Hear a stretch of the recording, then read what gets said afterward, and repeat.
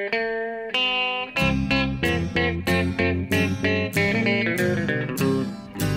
out there, we're on the air, it's hockey night tonight. Tension grows, the whistle blows, and the puck goes down the ice. The goalie jumps and the players bump and the fans all go insane. Someone roars, Bobby scores at the good old hockey game. Oh, the good old hockey game is the best game you can name. And the best game you can name is the Hallå, hallå, hallå, hallå, hallå. Hallå, hallå, hallå, hallå, hallå, hallå. Yes, hallå och välkomna till NHL-podcasten med Jonathan Onskan Ekeliw, som vi hörde där på plats i Örby utanför Stockholm, tror jag. Jag har inte ens frågat än, men det utgår jag från. Jo, men jag sitter där som vanligt, ja. Ja, och mig då Per Bjurman i New York City hemma i Holken på 48:e våningen med New York utanför fönstret. Sedvanligt betagande syn. Ja, jo, precis. Jag kan inte säga detsamma om den gråa Örby-vardagen här just nu, va? Nej, men vi är nu redo att spela in säsongens andra riktiga avsnitt. Vi har hållit på det är onsdag idag, så vi har hållit på en dryg vecka har säsongen pågått, men det känns ju som att en månad har passerat, tycker jag. Det känns som det har varit extremt intensivt. Ja, precis. Och i lördags var det 14 matcher på en gång och ja, det har inte blivit så mycket sömn för dig, känns det som. Inte för mig heller då, som sitter på den här sidan Atlanten. Nej, ja, jag har ju hunnit se på den här veckan. Jag har ju 4 live-matcher. Först var jag i Pittsburgh och sen i New Jersey, och i helgen var jag på Long Island och i måndags på Garden då, första matchen där. Och samtidigt har det varit mycket på tv, och igår då, tisdag, så var första riktiga Korresoffan session. Just det. För säsongen, och Korresoffan stod i förgrunden i bloggen. Jag vet inte om du såg det. Jo, den hyllades. Jag häpnades över att det är så länge sedan som 2013 du bytte ut den. Ja. Det känns som igår som den gamla klassiska Korresoffan hade gjort sitt och den nya trädde in. Men den är alltså lika gammal som podden då. Den är från 2013 helt enkelt. Ja, den var ju den gamla ursprungen. Den fick ju vara kvar. Jag var som en sån här alldeles för sentimental general manager. Den fick alldeles för många säsonger. Ja. Och nu har den här, den är en väldigt veteran också. Den har inte samma spänst längre. Den håller på att ge upp också. Men den har lovat att det är lite Mark Giordano och sådär, Joe Pavelski över den. Den har ändå någon säsong till i sig. Jo, men det är min känsla också. Jag kommer ihåg hur den förra såg ut, och den var ärrad minst sagt. Ja, men den har lovat nu att jag kan använda lönetagsutrymmet till annat tills vidare. Jag behöver ett nytt kylskåp till exempel. Ja, just det. Så den får åtminstone något år till på sig. Ja, den hade en bra säsongsöppning. Att det var väldigt bra att ligga i och sitta i. Ja, jag förstår. Ja, den får ju kämpa rätt hårt under en sån Korresoffan bloggkväll, med tanke på att den öppnas ju när östmatchen är igång där tidigt, och sen så stänger den först när sista västmatchen är klar. Ja, och då har vi så här jag blir ju kvar i den fram till 3-4. Ja, sen ska det ju snackas med diverse svenskar till exempel. Ja. Jag hade en sån första riktig sån i natt. William Karlsson fick tag i en timme efter Vegas-matchen var slut, och då är klockan mycket här. Ja, just det, precis. Så att jag fick köra upp det här verkligen. Jag fick ringa och väcka det i princip här till att vi skulle spela in den här podden. Så att ja, faktiskt. Det blev inte många timmar sedan för Bjurman här innan. Nej, det är okej. Nu ska vi inte. Det finns värre.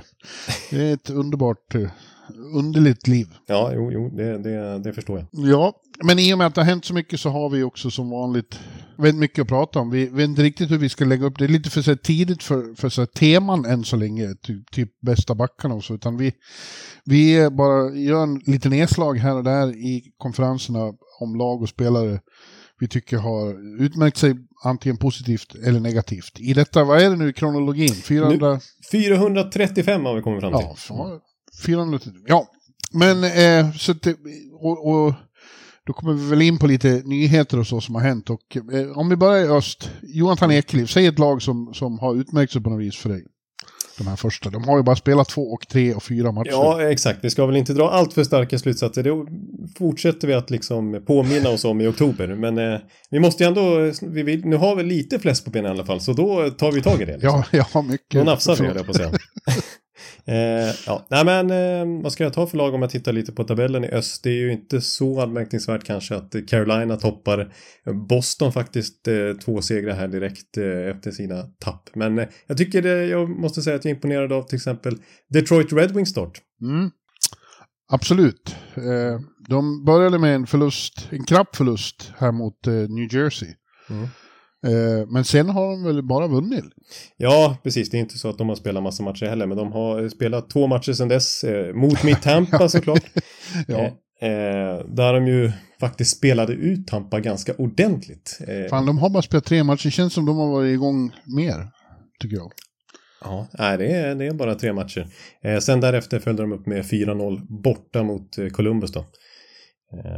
Men jag tycker att det som vi har ju varit liksom både hyllat och kritiserat Steve Yzerman för hans period i Detroit och hans senaste somrar när han varit lite mer aggressiv på marknaden och plockat in en hel del free agents och sådär. Och det känns som att han har tagit in mycket liksom bredd, lite så middle six, lite fjärde femte backar, men det är fortfarande inte så mycket spets, och samtidigt har han själv pekat på liksom Seattles lagbygge då att bredd är otroligt viktigt i dagens NHL. Och DeBrincat, han är minsann dubbel 40-målsskytt i ligan, så att det är väl spets.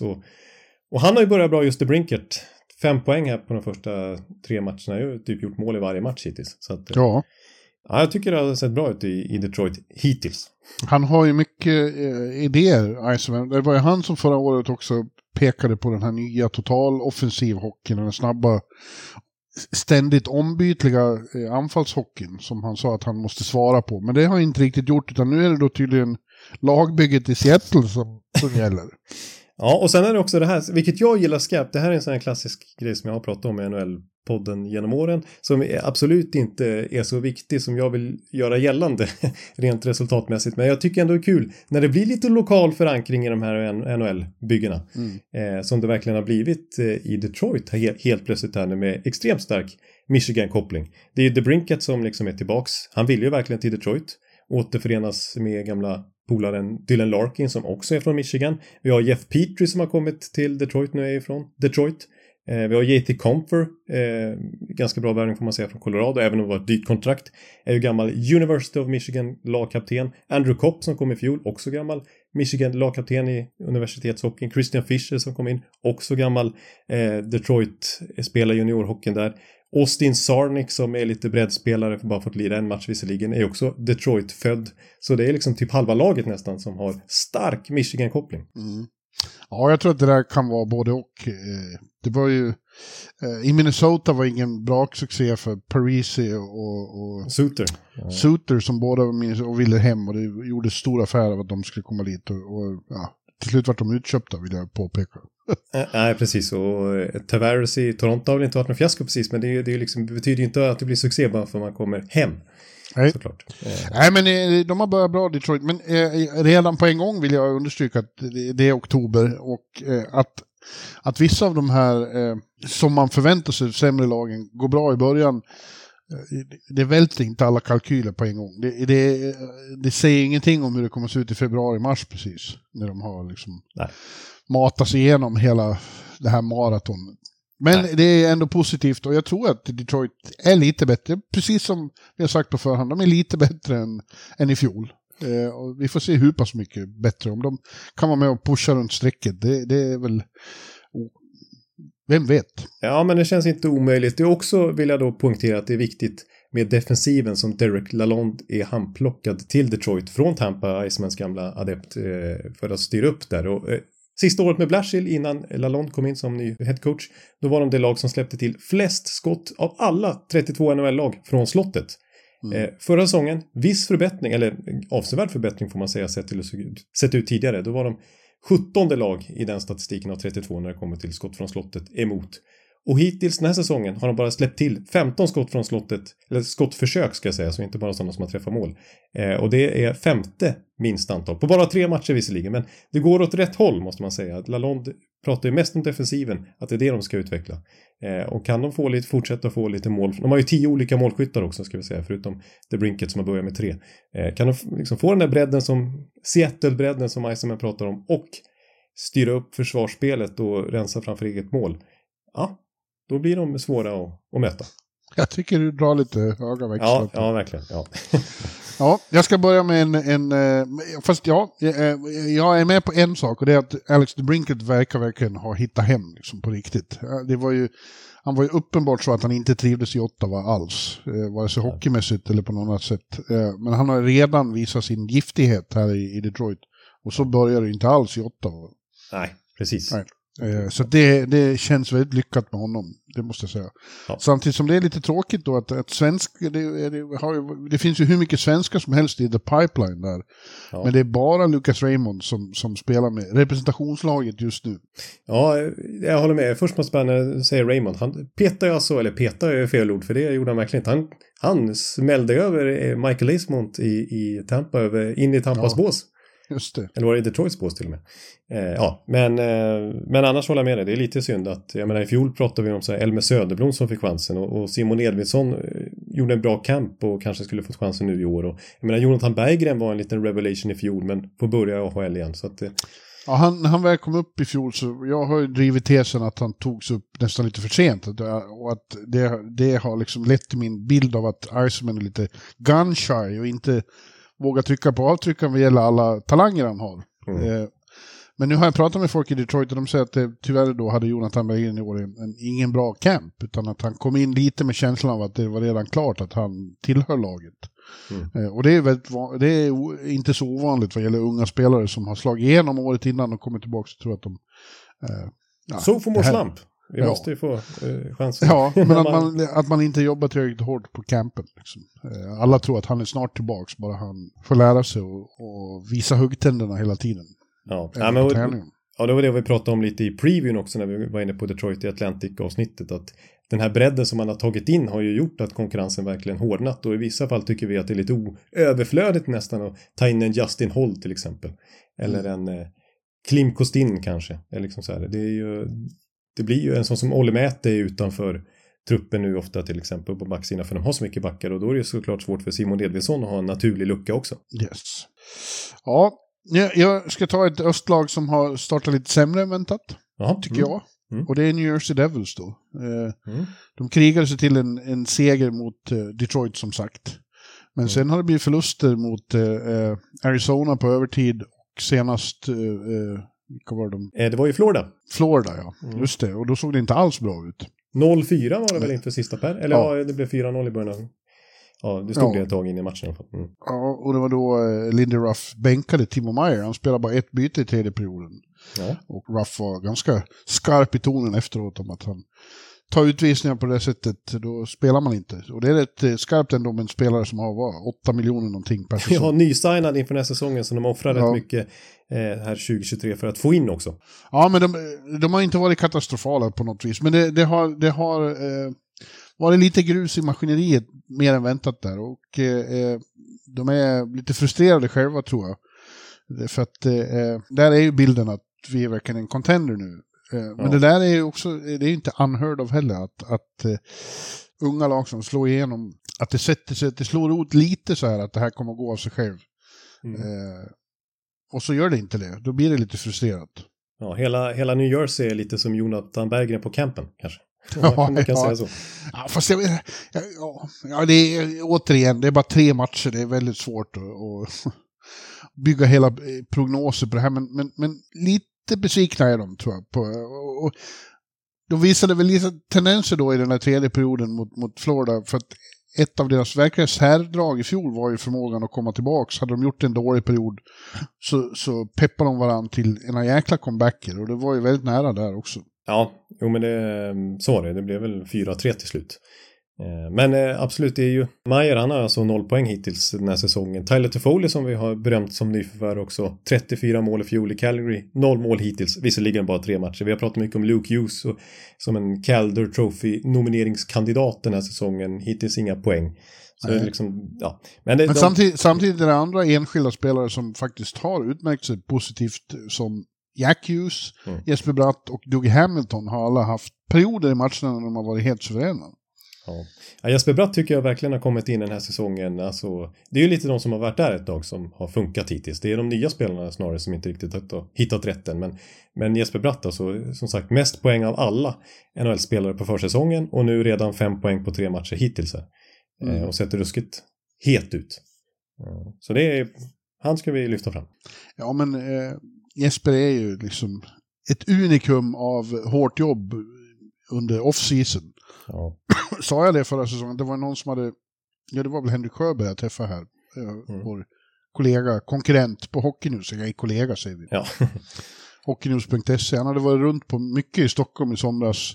Där olika fraktioner av Stockholmsbaserade NHL-svenskar hade olika liksom, träningsgrejer och så här. Och det enda gemensamma för alla var att Jesper Bratt var på alla. Ja. Ja. Var det var någonstans så dök han upp och tränade stenhårt. Liksom. Det är så typiskt honom. Ja. Jo, han har ju alltid så otroligt bra värden. Ofta liksom bäst i New Jersey när de ska hålla på och testa det på campen. Olika fysiska grejer. Ja, nu får du ta något lag som inte har börjat så bra, som du är lite besviken på. Jag kan tänka mig ett särskilt som du borde prata lite om. Vi kan väl avhandla dem bara för att då Tampa Boys har väl inte börjat så där jättebra. 4 matcher, bara en seger. Ja, de börjar ju med att slå Nashville i hemmapremiären. Sen har de åkt på en roadtrip och mött 3 liksom ännu mer tydliga konkurrenter den här säsongen än tidigare. Det är just Buffalo, Ottawa och Detroit då, som utmanar dem att kliva in i slutspelet och spräcka den här topptrojkan som det har varit senaste åren med Boston, Toronto, Florida och Tampa. Så möter de 3 lagen här på en roadtrip och torskar samtliga. Ja, och det har varit sekvenser i alla matcher när de inte har gått att känna igen, tycker jag. Det är lika där. Det finns enskilda spelare som har varit bra och Victor har ju sett väldigt pigg ut. Ja. Victor Hedman. Jo, han har varit väldigt bra. Men andra i laget har inte sett vidare ut och också fått skäll av John Cooper. Det var någon match där han sa att vi har spelare som har varit med väldigt länge som gör saker vi aldrig gör.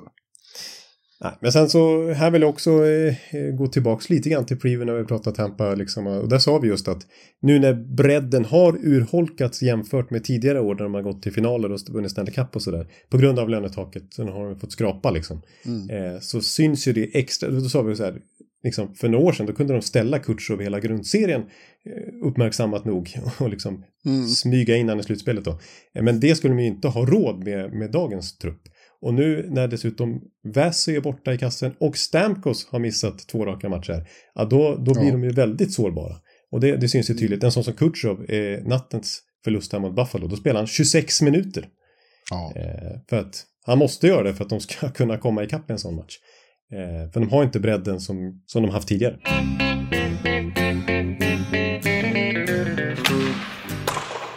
Ja, förlåt, vi har lite tekniska problem här. Mina bra lurar fungerar inte. Nej. Det är ett glapp i en adapter här. Så nu har jag fått lov att gå tillbaka till ånglurarna. Så det är lite sämre ljud, tror jag. Ja. Jag ska fixa det här till nästa vecka, men just nu är det inte bra. Nej, det är lite som, vad ska vi säga, Seattle Krakens säsongstart kanske. Ja. Men det var fel division, konferens. Vi kanske ska fortsätta i öst. Vi pratade ju Tampa, men den här gången så stod lust att prata Tampa. Ja, men jag vill säga en sak. De har ju fått då använda andra målvakter, Jonas Johansson och vad heter den andra? Tomkins, gamla Färjestad-målvakten. De har ändå gjort det bra. Liksom. Det är inte deras fel att det inte har gått bra. De har inte varit omöjliga på det sätt som Vasilevski kan vara, men det har inte Vasilevski varit heller i grundserien senaste året. Så det går inte att skylla på dem. Nej, tvärtom så jag pratade om bredden så här har blivit lite urholkad och en sån som Perbix på backen som jag hoppades på för den här säsongen och så fick börja i första backpar med Hedman. Han fick spela 12 minuter den senaste matchen och ner i tredje backpar istället. Så en sån måste ju lyfta. De måste ha det här klassiska att de får upp spelare från Syracuse som bara blir succé. Det behöver de igen nu, Tampa. Men apropå Lalonde där i Detroit så saknar jag honom. Vi har ju i sin tur fått Jeff Blashill, gamla huvudcoachen i Detroit. Och det är ganska stor skillnad i försvarsspelet sen de två byter jobb med varandra. Ja. Måste jag säga. Ja. Något lag som har varit positiv överraskning för mig. Vi har ju redan nämnt Ottawa. Och de kan vi ta en titt på igen då. För de har haft åtminstone ett par matcher när det har sett riktigt bra ut.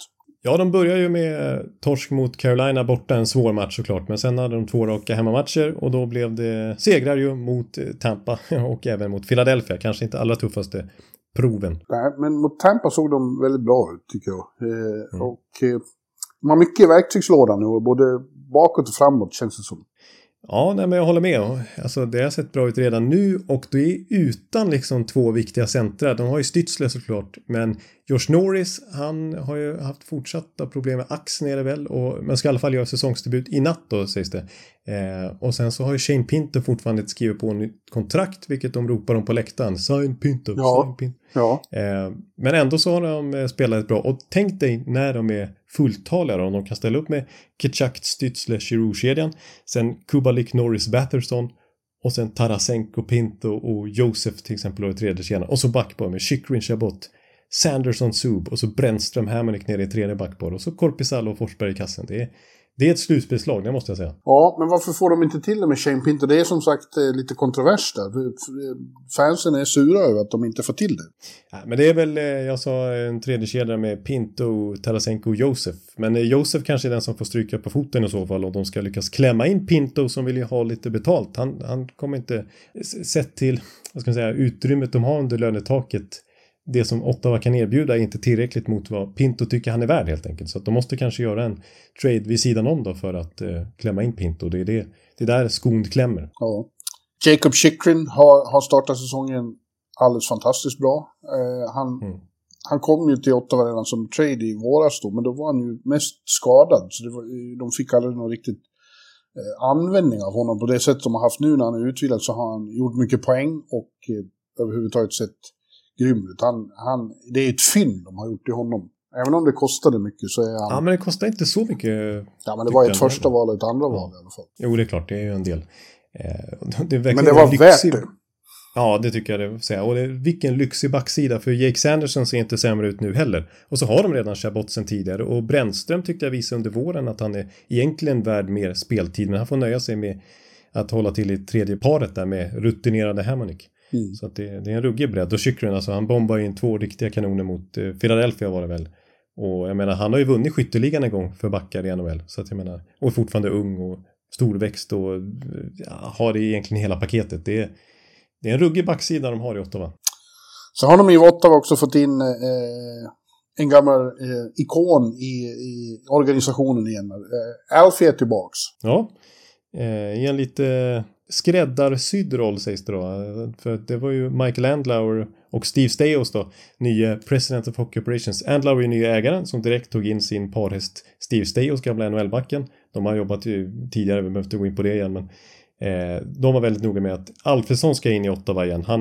Hans relation med den tidigare ägaren Eugene Melnick, den är ju väl dokumenterat som inte så, väldigt infekterat kan man säga. Ja. Dels så bråkade han sig bort som spelare i slutet där han hamnade i Detroit, och dels så kom han tillbaks i en ledarroll i organisationen senare, men bråkade sig bort från Melnick igen och krävde att han skulle sälja klubben och så vidare. Men nu, nya ägaren då, direkt ska Alfredsson in i klubben igen.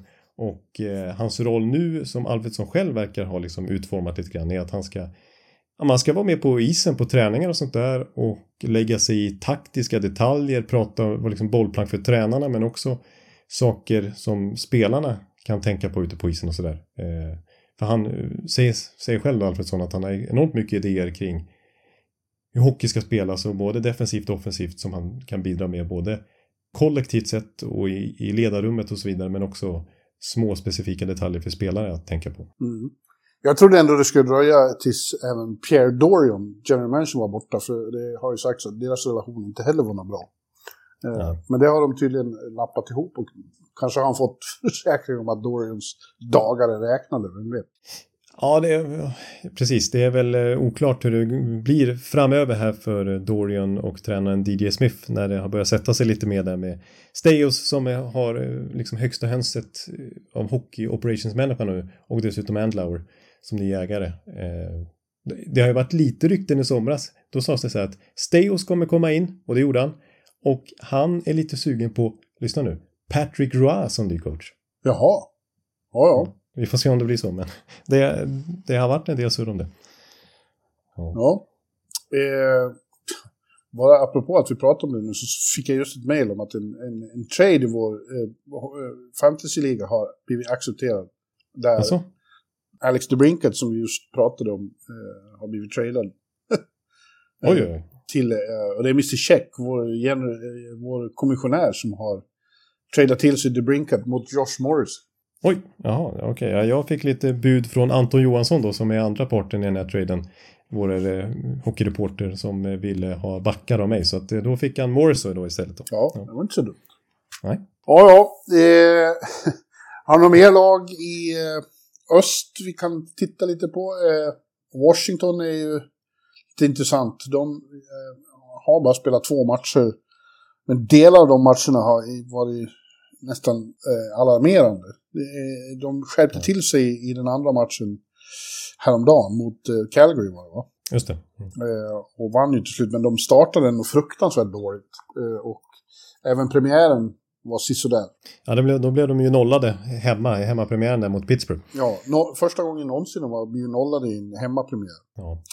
Och det var inte vad Carberry hade tänkt sig. Det har sett tidvis otroligt underligt ut defensivt, framförallt de har sett helt bortkomna ut, som att de inte vet hur man försvarar sig. Nej, de behöver nog få en någorlunda bra start efter att ha missat slutspel i fjol och liksom att de får lite inspiration och att det inte börjar med liksom igen att det går trögt och hackar och att det blir negativ stämning. Verkligen. Vi är som sagt i oktober, men vi vet att även om man inte kan vinna nu, verkligen inte kan, så är de här poängen i oktober på sitt vis viktiga ändå, därför att man kan förlora, man kan hamna för långt efter direkt och så blir det jävligt jobbigt att jaga i kapp. Ja, precis. Jag kollar faktiskt på oktobertabellen i fjol, hur det såg ut, bara för att jämföra med nu, liksom hur mycket som stämde sen. Och det är klart det är mycket som inte blev som det blev. St. Louis fick en bra start i fjol till exempel, och det slutade med att de tradade iväg massa spelare vid deadline och missade slutspel. Och Buffalo fick en väldigt bra start i fjol, men det räckte ju inte till slutspel till slut. Däremot många lag som fick en riktigt dålig start, alltså till exempel Vancouver som ju knappt tog några poäng. Deras säsong sket ju sig totalt och tränarbyte och allt möjligt. Och många andra så väntade lag som San Jose och Anaheim började dåligt såklart. Men så rätt många lag som började dåligt, de hade svårt att liksom ta sig uppåt igen. Det var några lag, till exempel Toronto började rätt svagt men kom igång. Ja. Så är det. Och när det vände där mot Calgary så var det inte de förväntade stjärnorna, utan det var de här yngre McMichael. Connor McMichael, poor man's Connor McDavid som jag säga. Ja, som hjälpte till. De väntar fortfarande på Ovechkins första mål. Både du och jag hade ju någon bild när vi hade vår preview att de kanske är lite bättre än vi tror, men det kanske de inte alls är. Ja, vi får se. Det har varit mycket, vi sa ju om det funkar så kan de absolut stötta tillbaka den här säsongen, men det är rätt så mycket som omgärdar Washington. Ja, vi måste ju nämna Toronto där då. Framförallt på individuellt plan så har ju Auston Matthews och William Nylander båda varit fram till, de åkte på en det var ingen bra match häromkvällen mot vilka var det nu då? Det var ju Chicago. Ja, just det. På stryk mot. Ja. Av någon anledning. Ja, de kom av sig helt där. Men de 2 första matcherna var Toronto väldigt bra. Och Matthews gjorde hattrick 2 matcher i rad. Ja. Och han ser ut som att han är bättre än någonsin.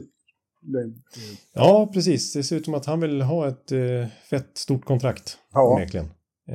Det var ju Chris Johnston, ska vi säga, vår gamla vän, ute och sa här nyligen att han tror att det är 90% säkert att det blir ett nytt kontrakt med Toronto. Ja. Det kommer ju kosta såklart, men William han vill ju verkligen stanna i Toronto. Det har han ju sagt i media utåt. Det har han sagt när han var här i Sverige och pratade med oss journalister på den NHL-träffen, och han är ju noga om att påtala det hela tiden i Toronto-media också.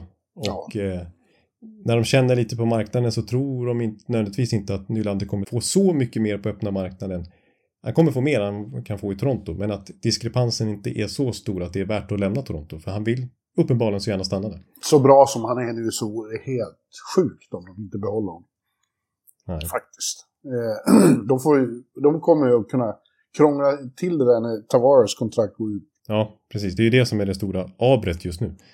även om inte Tavares är dålig på något sätt så lever han inte upp till de där 11 miljoner dollarna per säsong som han har. Nej, de ska Nylander ha. Ja, faktiskt. Vi pratade mycket Nylander i förra avsnittet om hur Torontos, framförallt bara en sån detalj som powerplay, hur det har lyft när Nylander har fått mer förtroende där. Ja. Det var ju Spencer Carberys stora drag när han kom in och tog över PP som assisterande coach för 2 år sedan. Sen dess har ju PP-procenten verkligen höjts för att man är ett Nylander större förtroende. Ja, jag såg det i den där matchen inför tredje perioden låg under mot Chicago, så var det någon local reporter där som skrev Sheldon Keefe borde kolla med Nylander om han kan spela 20 minuter. Han var liksom överlägset bäst av alla som hade en off-kväll där. Ja. Sen tycker jag det är ett litet aber som vanligt längst bak för Toronto. Ja. Samsonov har inte övertygat jättemycket och det är ett gammalt problem de har att att målvaktssidan aldrig är tillräckligt bra. Nej, precis. Samsonov var väl okej i fjol och han överglänste Vessi som hade ett svagt slutspel i den rundan där, men sen... Ja, men när man ska vara den här pålitliga match ut och match in under the grind så undrar jag om han verkligen är den man vill hålla i handen. Nej, precis. Och Wall där som backup är ju ett väldigt oskrivet kort också. Så att, när vi närmar oss april, när det verkligen betyder något för Toronto, för vi har ju vant oss vid att de tar så här 110-115 poäng i grundserien och slår rekord till och med liksom i sin drygt 100-åriga historia i grundserien gång på gång här. Men det är ju egentligen inte nu i oktober det spelar någon roll för Toronto. Vi behöver knappt prata om dem. Nej. Utan det handlar ju verkligen om april, maj, juni. Ja, men du, om vi riktar blickarna till den andra konferensen då, eller har du något mer du vill säga från i öst? Ja, men jag tänkte väl kanske... Ja, dels så hade jag kanske något jag ville säga om Pittsburgh som vi såg lite efter premiären i förra avsnittet. Då pratade vi mycket Bedard. Och att inte Pittsburgh precis imponerar i den matchen hemma mot Chicago då. Men sen har de tagit 2 raka segrar. Erik Karlsson har väl inte sprutat in poäng precis, men det har sett bättre ut. 4-0 där mot Washington. Och sen vann de ju en till match. Vilka var det? Det var ju hemma mot Calgary, just det. Malkin har verkligen imponerat, inte minst. Men jag tycker att Karlsson har sett bättre ut också. Och PP har sett bättre ut. Även om det bara blivit 2 mål på 8 försök, så det har varit stolpskott och det har varit puckar som dansar på mållinjen och så vidare. Jag tycker det har varit bra rörelse. Och att man ser att det börjar synka lite mer nu efter att det var ganska stelt och liksom... Rörelse. Ja, men det var det verkligen. Jag tyckte Calgary-matchen imponerade där verkligen PP-spelet. Så bra som man förväntar sig att det ska vara. Ja. Det är lite mummel där för att Sullivan har vad gäller Erik då gått ut och sagt att han hoppas...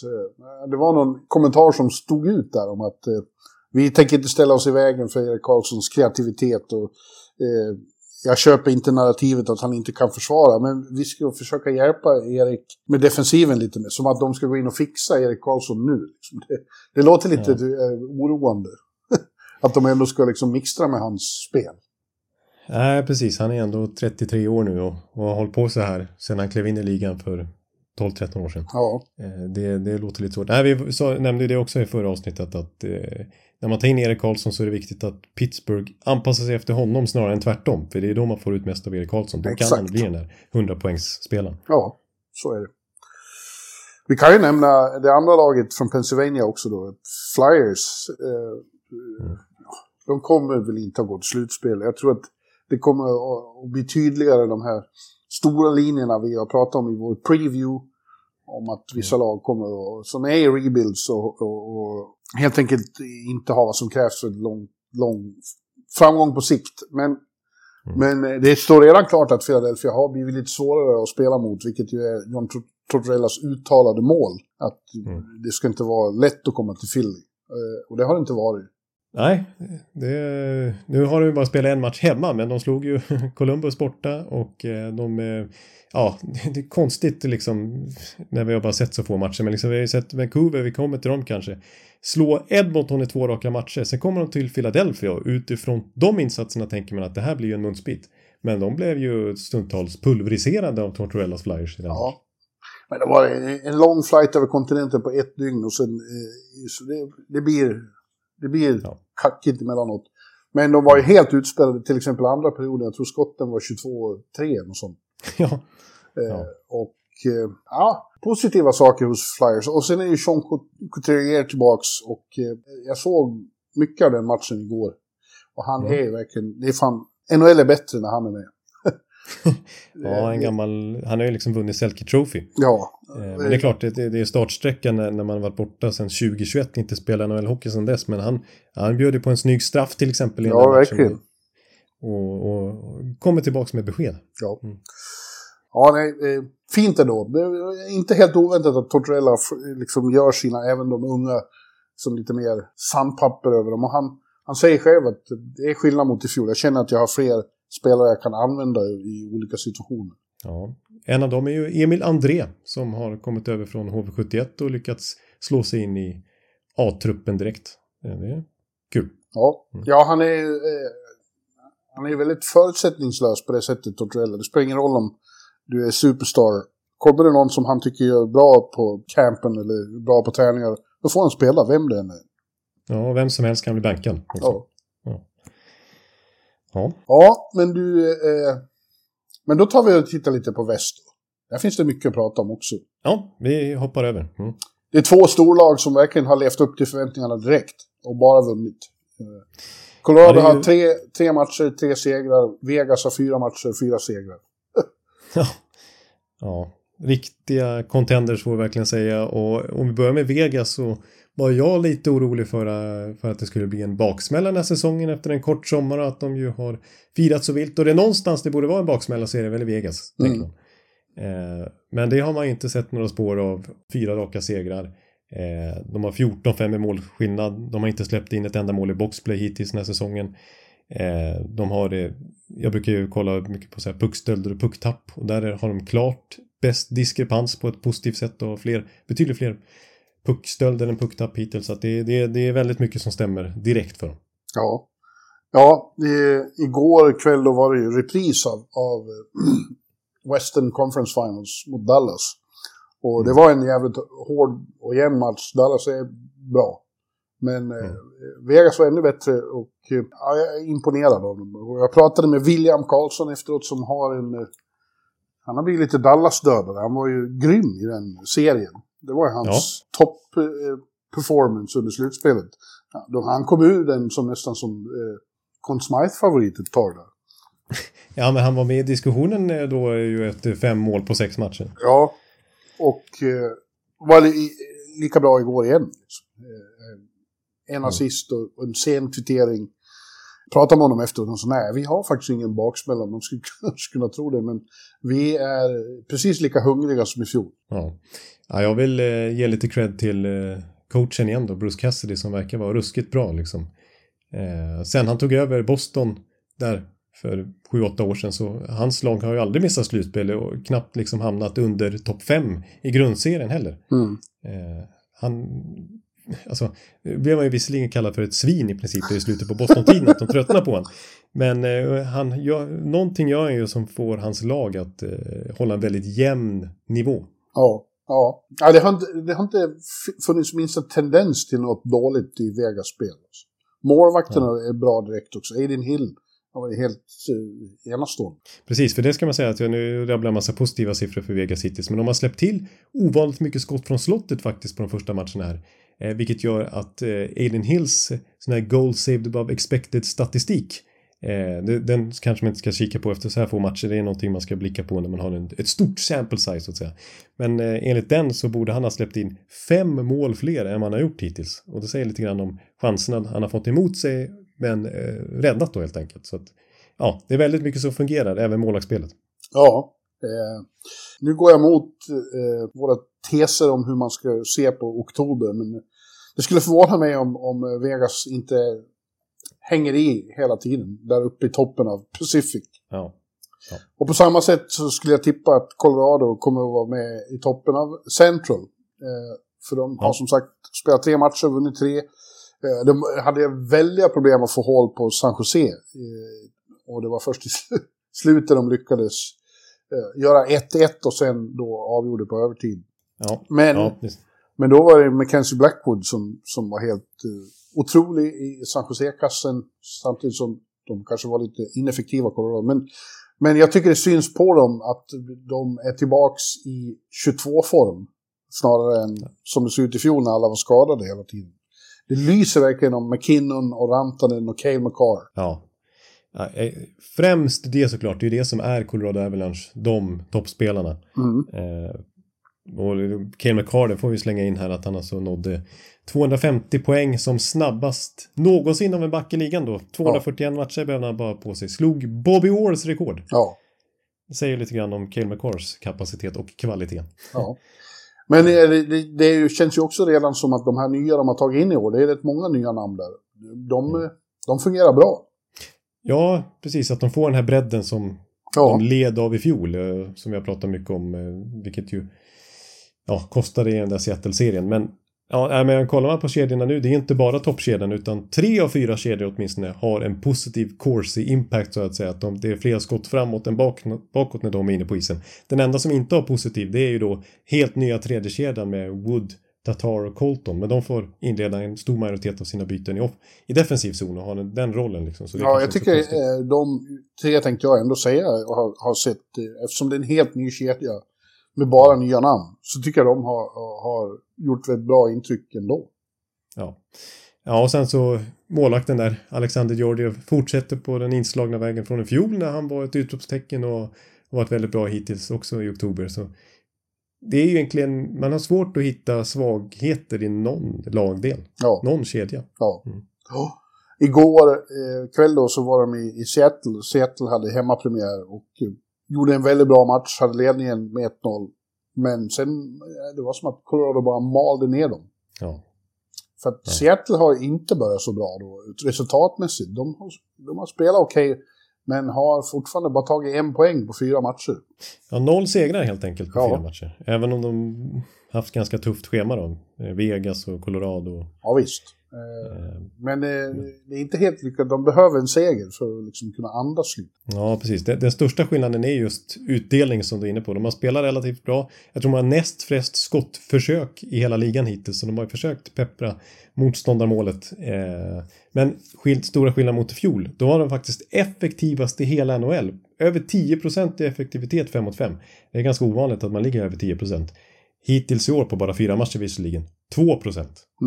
Så det här kommer väl att jämna ut sig. Men jag menar, de behöver bli effektivare om det ska gå vägen. Ja, men det har vi väl sagt länge. Att de skulle behöva lite mer spets. Ja, det var ju det vi sa i previewn också då. Att vi, liksom efter fjolårets succé då, att man tänkte på sommaren att de skulle våga vara lite mer aggressiva på free agency-marknaden. Speciellt som de faktiskt har lite löneutrymme kontra många konkurrenter. Att de skulle kunna gå efter en DeBrincat till exempel eller den typen av namn. Jag nämnde ju faktiskt Nylander då, även om han är svår att få loss kanske från Toronto. Men att de skulle våga göra en blockbuster och verkligen ta nästa steg. Tvärtom tycker jag att de kanske är lite sämre. Om man ser till att de har växlat ut Daniel Sprong som ändå gjorde 46 poäng i fjol mot Kyle Yamamoto som är stukad från Edmonton-tiden och bara 25 poäng i fjol. Brian Dumoulin som Pittsburgh till slut mer eller mindre gärna ville bli av med. Har man tagit in på backsidan och Carson Sousa som jag tycker lite underskattad ut. 38-årig Pierre-Edouard Bellemare som är otroligt trevlig och frisk fläkt i omklädningsrummet men som sagt är 38 år istället för Morgan Geekie som ju är en stabil lovande center som Boston har handplockat istället. Så jag tycker snarare, visst det är inga stora förändringar så, men jag tycker snarare att de kanske på pappret ser något sämre ut än i fjol och det hade jag inte väntat mig inför sommaren. Nej, seger behövs snart. Ett lag jag vill nämna som faktiskt jag har skrivit en del om och gett dig rätt i bloggen är Arizona Coyotes. De lider kanske också lite av för lite spets. De släppte på ett dygn här så mötte de både Rangers och Islanders. Släppte bara in 3 mål sammanlagt. Men åkte ändå på 2 raka förluster.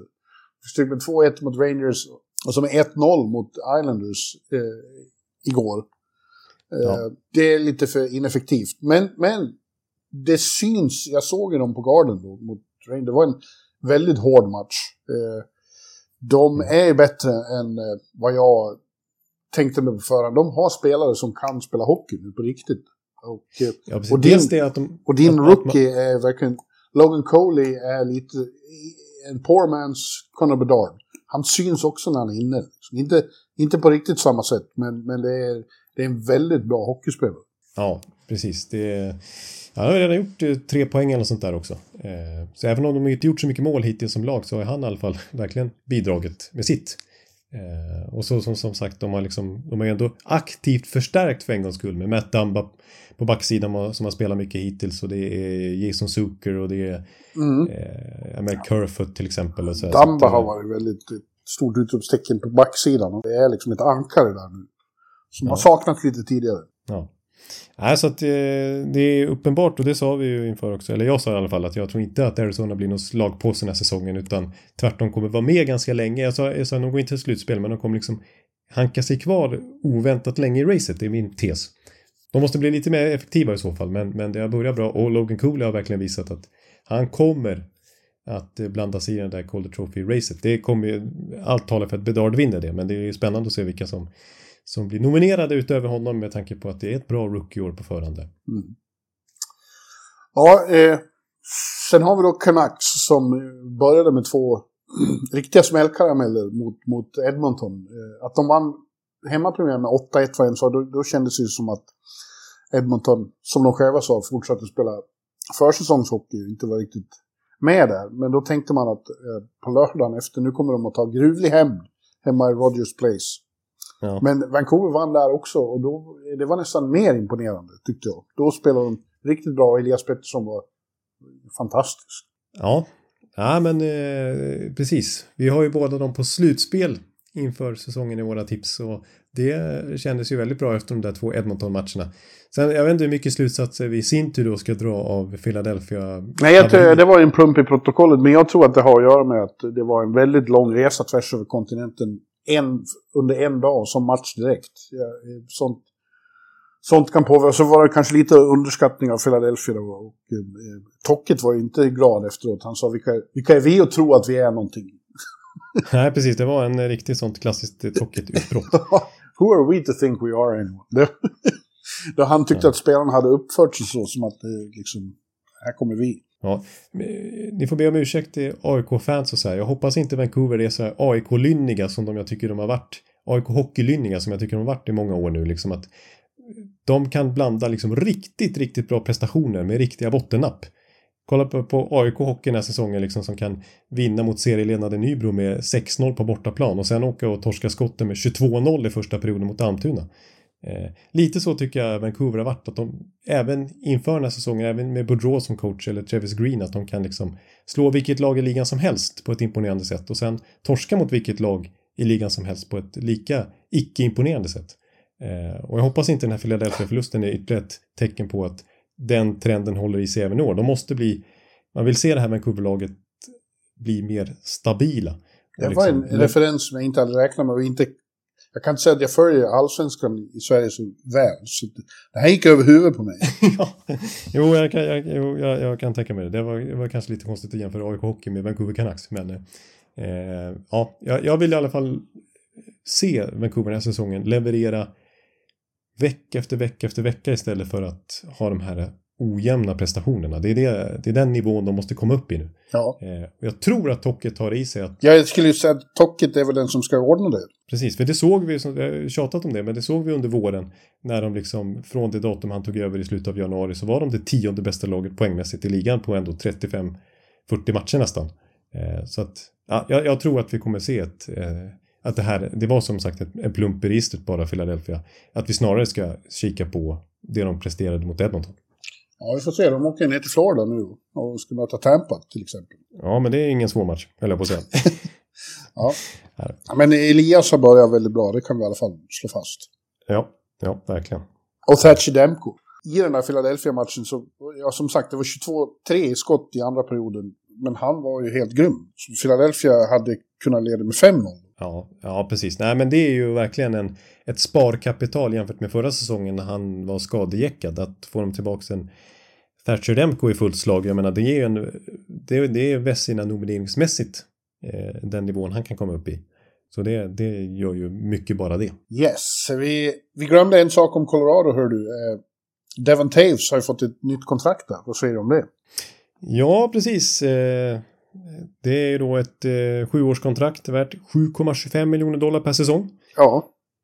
Och som jag har förstått det så ville Colorado helst skriva ett kortare kontrakt med tanke på att han fyller 30 när det här börjar gälla då nästa säsong.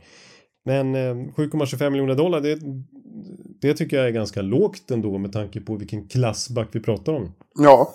Alltså, jag menar, Darnell Nurse och Jacob Trouba har klart mer i capita än vad Taves får här. Och de gråter på Long Island för de gav ju upp honom för ingenting i princip. Och hade milt uttryckt haft nytta av honom. Ja, det var ju lönetaksskäl som gjorde att de skeppade bort honom då. Men de skulle ha skeppat bort någon annan. Ja. Det är ingenstans. De fick i alla fall 2 andra runda val för honom. Men det är ju betydligt lägre än vad hans marknadsvärde är nu, om man säger så. Så det är återigen Chris McFarland och Joe Sakic som vi har pratat mycket om Lekkonen-traden. Vi pratar mycket om Nichushkin upploppningen för några år sedan. Och jag menar, vi har pratat om Alexander Georgiev i det här avsnittet. Han kostar bara ett 3:e och 5:e runda val att trada till sig. Medan Grubauer skrev ett kontrakt som var dubbelt så mycket värt som Georgievs. Grubauer i Seattle till exempel. Jättebra switch där med. Och Devon Taves, som sagt, de är duktiga på att hitta talang och förlösa dem. Det är grymt alltså. De har 4 backar som hade varit första backpar nästan hos alla. Alltså McCarr, Taves, Bowen Byram och Samuel Girard. Det är ruskigt alltså. Ruskig lyx i denna lönetagsvärld. Ja. Ja, det är det verkligen. Sen en till sak som är intressant att säga om Taves, det är att han är ju lite late bloomer. Jag tror inte han var draftad någon. Eller han blev draftad när han var 2 år överårig så att säga. Sett till när han först var tillgänglig och spelade flera år på college innan han klev in i NHL rätt gammal inom citationstecken. Så att faktum är att nu fyller han alltså 30 här i vinter tror jag. Men han har spelat färre NHL-matcher än Rasmus Dahlin. Ja, det är. Det är anmärkningsvärt. Så att många är ju inne på då att visst det är ett 7-årskontrakt, han kommer att vara 37 när det här går ut. Så man gillar inte oftast att skriva långa kontrakt med äldre spelare. Men nu är det så att han har ju spelat hockey innan NHL också. Men i college-ligan är det ju så 30-40 matcher per säsong bara. Så att han har inte så mycket mileage som man brukar säga. Han kanske kan hålla längre än många andra NHL-backar med tanke på att han inte har så mycket förslitningar sedan tidigare. Inte som min korresoffa. Nej, precis. Han är inte som korresoffa. Han är ingen Mark Giordano. Vi hade 2 återkomster igår kväll också. I Winnipeg kom Pierre-Luc Dubois tillbaks med Kings. Och i Nashville kom Mattias Ekholm tillbaks med Edmonton. Det var 2 olika mottaganden kan man säga. Det var verkligen. Dubois sökte sig medvetet från Winnipeg och det har inte fansen där glömt. Han var grundligt utbuad och replikerade med mål. Han gjorde 1-0-målet när Kings faktiskt krossade Jets. Medan då Mattias, han blev ju tradad, det var ju out of the blue, han blev tradad i våras till Edmonton. Och kom tillbaka och hyllades väldigt fint i Bridgestone Arena under matchen. Ja, det var verkligen stående ovationer. Ja, han var ju där i 11 år nästan och fick vad han förtjänade, höll jag på att säga. Det var väldigt fint och fick ju vinna också då. Edmonton efter 2 inte så lyckade insatser mot Vancouver. Det lossnade ordentligt mot Nashville. 6-1 var det väl. 6-1. Leon Draisaitl gjorde 5 poäng. Det innebär att det är ju hans favoritlag att möta uppenbarligen Nashville. Det innebär att på sina 8 senaste matcher mot Nashville har han gjort 25 poäng. Otroligt. Och Connor McDavid gjorde ett otroligt snyggt mål när han ramlar på blålinjen, snurrar runt helt och hållet, får tag i pucken i en reser sig och sticker mot mål och pangar in den. Ja, det såg nästan orealistiskt ut. Liksom. Jag var dock mest irriterad över att Zach Hyman och Ryan Nugent-Hopkins gjorde så mycket poäng. Därför att de har du i ditt fantasylag och det är faktiskt så att du och jag möts den här veckan. Dina lyftkranar mot New York Dolls. Och det är ett toppmöte. Vi kom ju ut on top efter första veckan, våra lag. Ja. Så det är extremt tidig seriefinal. Och du röcker där tack vare de 2. Det gillar inte alls. Nej, det var skönt för mig. Jag var inte så nöjd med de valen efter de 2 första matcherna mot Vancouver där. Men det kom retroaktivt istället. Vecka 2 helt enkelt. Så jag är nöjd med deras utdelning mot Nashville. Ditt jävla gubblag. Ja, men jag har medelålder på 34 ungefär. Ja, Det är Doughty och det är Burns och det är Ovechkin. Och Ovechkin, det kan man ju ifrågasätta. Hur jag kunde kliva in där. Men han var ledig så sent så jag kunde inte låta bli alltså. Ja. Nej, vi kommer att ta er. Vi skjuter mycket och har mycket tid i New York Dolls. Ja, jag har mycket snittistid också, men Dolls har ännu mer alltså. Ja, vi är grymma. Ja, men du, ska vi nöja oss så? Ja, är det något mer det finns ju säkert mycket mer vi kan säga egentligen då, men... Vi kan uttrycka lite medkänsla med San Jose som 2 gånger om nu har gjort väldigt bra matcher mot supertopplag Colorado och Carolina och tappat i slutet. Liksom. Det har varit så nära att de har lyckats skrälla sig till poäng. Ja, det gjorde de ju mot Colorado, men mot Carolina igår hade de sen 3-2-ledning efter mål av Fabian Zetterlund och William Ekeliw. Och så bara rasade till på slutet. Ja, och så blir det tyvärr. 0 poäng. Ingenting för det. Nej. Ja, nej. Men, det är så det kommer att bli för stackars Sharks. Ja. Nej, men annat i svensk väg när du nämnde William Eklund och Fabian Zetterlund där, så tycker jag att vi får ju nämna Arvid Söderblom igen som vi pratade om i förra veckans avsnitt. Ja, jag sa ju det att de Chicago-kollegor jag träffade så att Chicago ser Söderblom som tänkbar number one redan i år, och det visade han ju verkligen mot Toronto där, och att han är redo för en sån uppgift. Han var riktigt, riktigt bra. Ja, och när vi apropå avancerad statistik som jag refererar till, och egentligen för tidigt nu att börja prata om goal saved above expected och sådär, för det är ju en statistiskt verktyg man har för att analysera över tid, över en hel säsong eller flera månader åtminstone. Men hittills i alla fall så är han etta i den statistiken. Han borde ha släppt in 6,6 mål, fler än förväntat, hur man nu kan släppa in 6,6 mål. Men i alla fall så säger det en hel del om hans start. Och det är häftigt med Arvid Söderblom, alltså hans karriär. Jag menar, han är aldrig draftad, inte spelar någon JVM eller så. Inte plockas över lite senare från Skellefteå då. Och nu plötsligt kanske starter i Chicago då. Ja, men överhuvudtaget så är det plötsligt ganska gott om svenska målvakter här. Vi har mycket uppmärksamhet får ju framförallt Linus Ullmark, Filip Gustafsson och Jakob Markström. Men nu har vi även då Söderblom, Jonas Johansson och Anton Forsberg. Det är 6 målvakter som stått en hel del här i början. Man kan, alltså, det är liksom...